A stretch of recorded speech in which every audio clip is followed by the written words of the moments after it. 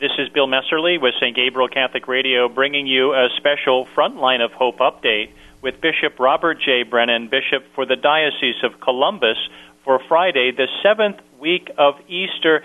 And Bishop Brennan, this will be the last time in your updates that we'll be saying Happy Easter, but Happy Easter and welcome. Happy Easter. Thank you very much. Thank you. So this week is a big week, isn't it? It certainly is. It certainly is, and we've been looking forward with great anticipation to this Pentecost weekend and the opening of our churches and now being gathered together again. And how beautiful today we go back for these last days of Easter. The church brings us back to the resurrection, and that one of my favorite scenes, the scene of Jesus meeting the apostles at the shore and cooking breakfast for them. You know, they remember that account where Simon Peter, he wants to go back to his normal life. He says, I'm going fishing. And Jesus appears to them. Well, here's the rest of that story. He brings them to the shore, and he brings in that haul of fish, and he says, come and join me. Come be with me. And he says 3 times, or asks him the question 3 times, do you love me? Yeah, isn't that great? He asks him 3 times, but there's a second part to the question. So he says, do you love me? And Peter responds, of course I love you. And Jesus says, feed my sheep, tend my sheep, tend my sheep, feed my sheep. And that is a powerful tool. In one sense, he's handing over the care of the church, Peter, the first pope, right? But the other thing is, Jesus is saying, if you love me, look out for one another, care for one another. And then he says to him, and when he finished all this, he said to Peter, follow me. You know, Bill, this call of Jesus to follow him and this call of Jesus to look out for one another becomes particularly pertinent today.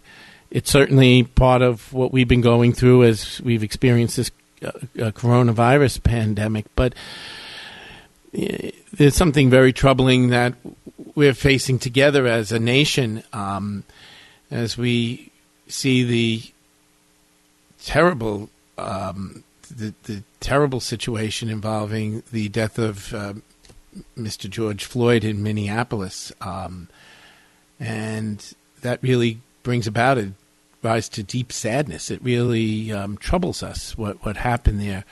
One of the things when Jesus talks to us about following him, he's really asking us to walk in his ways. And the ways of Jesus have no room for racism. They have no room for physical harm. There's no room for hatred or destruction of other people.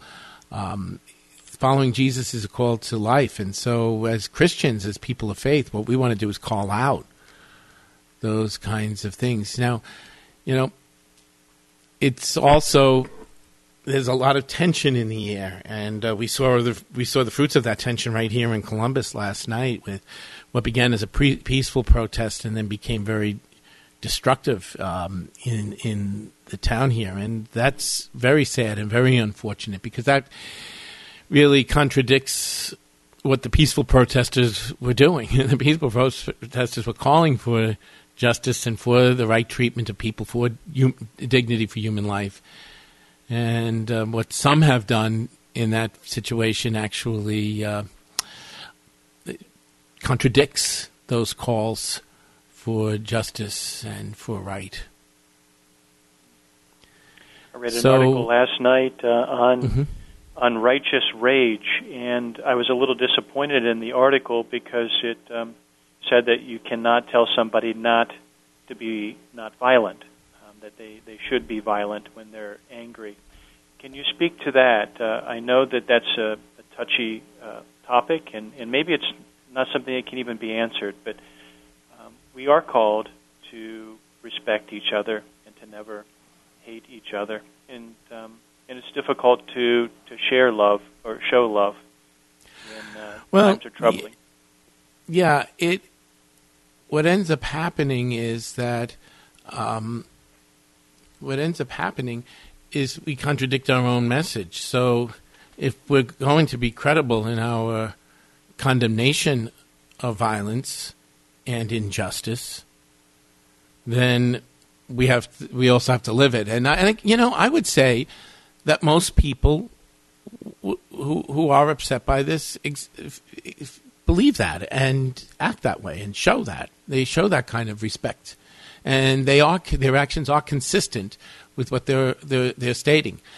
Unfortunately, the actions of some then really undercut the good that people of integrity are trying to do. And likewise, I don't know everything that happened, and we call for an investigation. But clearly, I know I come out of a law enforcement background, and I know a lot of people in law enforcement, and nobody can justify what happened here in Minneapolis. Our law enforcement people are very good people. They themselves find this abhorrent, and they're really working to keep us all safe and secure. But we all recognize that, on the one hand, this is a singular situation, and that's wrong. On the other hand, we also recognize that maybe we have to take a good look at the way policies and the way that we carry out policies, so that people do feel respected and protected, and fundamental rights of those most at risk are understood. So, on the one hand, again, this is a particular instance, but on the other hand, it's a call for us to say, maybe we do have to look at systemic changes, and we do have to look at the reality of racism in our community. One of the things I was thinking about as we approach the Feast of Pentecost this week, the Vigil of Pentecost takes us back to the story of the Tower of Babel.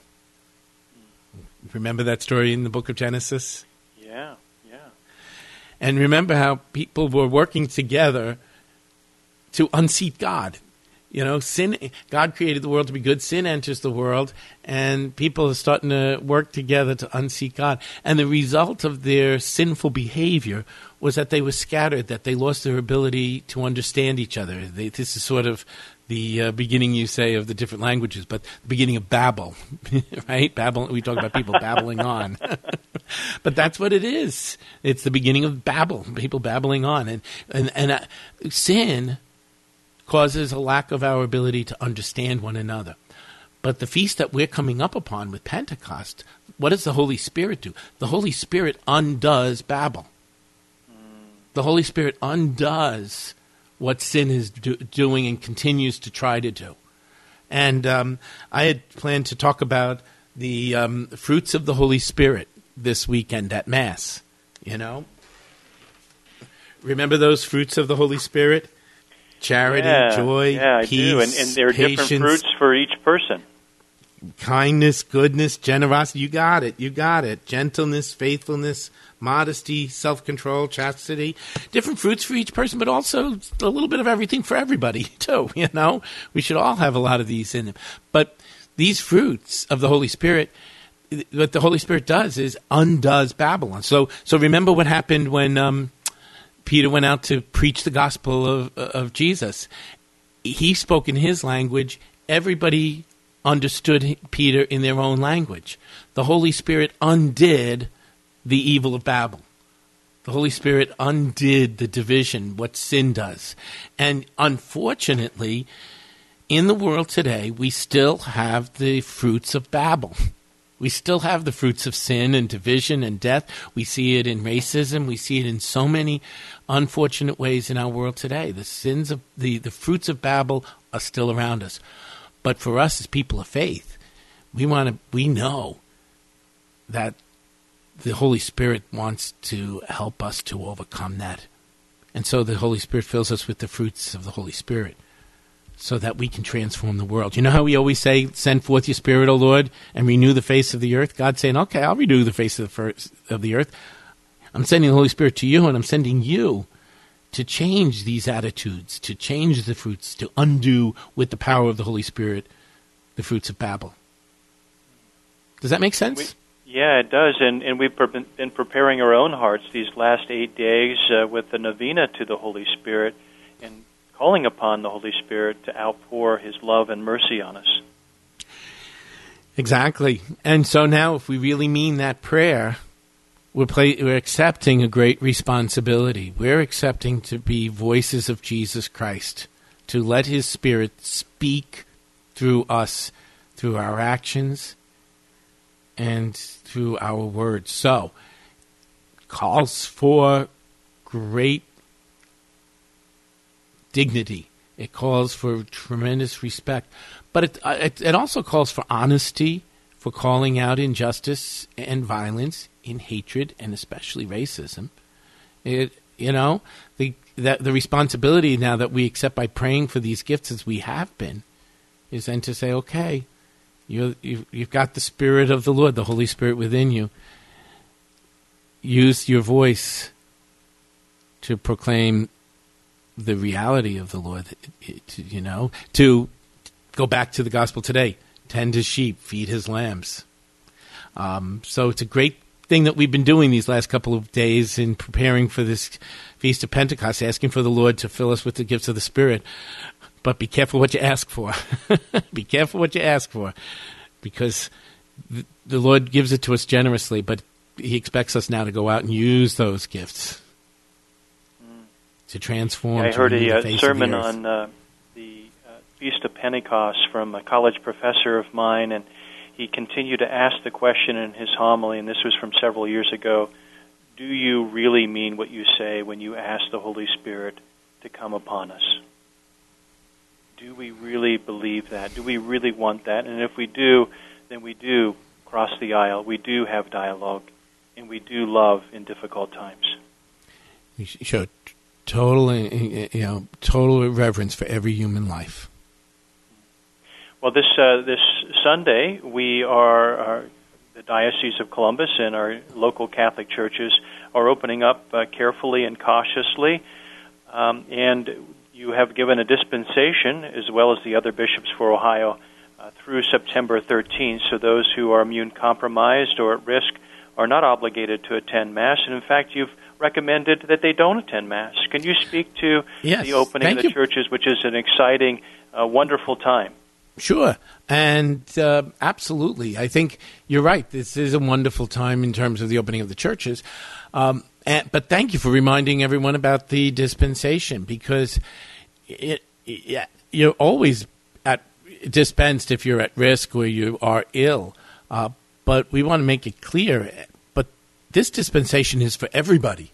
So it's not only those who are at risk. We recognize that a lot of people will look and say, wait a minute, it's not prudent for me to go out just yet. It's not prudent for so many of us to gather. So people will exercise their judgment. Yeah, but that's what we want to do. We want to that dispensation is there, but we also recognize the longing that people have had to experience Christ in the Eucharist. And so maybe it's an occasion that someone will say, well, maybe this week, or some will say, maybe not this week, but I'll go next week, or I'll go during the week. Maybe some will just say, I'm not quite ready. Wherever you are, that's fine. That's fine. The dispensation, that's the point of the dispensation, so that you can make prudential judgments for yourself and for your family. But we do want to be saying welcome, welcome, welcome, and we will find joy in seeing one another. And we'll talk about this next week. But now we, again, in that spirit of the gifts of the Holy Spirit, we also want to be more attentive to those who maybe are not able to come out just yet because of being at risk. And how do we say, hey, you're not forgotten? You're not forgotten. I know. I'm keenly aware of that. We've got to get through this weekend and see what we need to learn. But that's something that's very, very much on my mind. That there are still many who will experience isolation. And on Sunday at Mass at 10:30, St. Gabriel Catholic Radio will be carrying the Mass, as well as ColumbusCatholic.org on video stream. You'll have Bishop Campbell celebrating his 40th year of ordination. Yes, he celebrates the 40th anniversary of his ordination, and so he will be with us for Mass on Sunday at the 10:30 Mass, which is great because it'd be nice for him to be able to celebrate this ordination inside the cathedral. Again, like so many, we've all been separated from that. So he will be with us at the 10:30 Mass on Sunday. Congratulations to Bishop Campbell. Well, Bishop Brennan, would you like to close us with your Holy Spirit prayer? Yes, indeed. Come, Holy Spirit, fill the hearts of your faithful, and kindle in them the fire of your love. Send forth your Spirit, O Lord, and they shall be created, and you shall renew the face of the earth. And may Almighty God bless you and all of your families in the name of the Father, and of the Son, and of the Holy Spirit. Amen.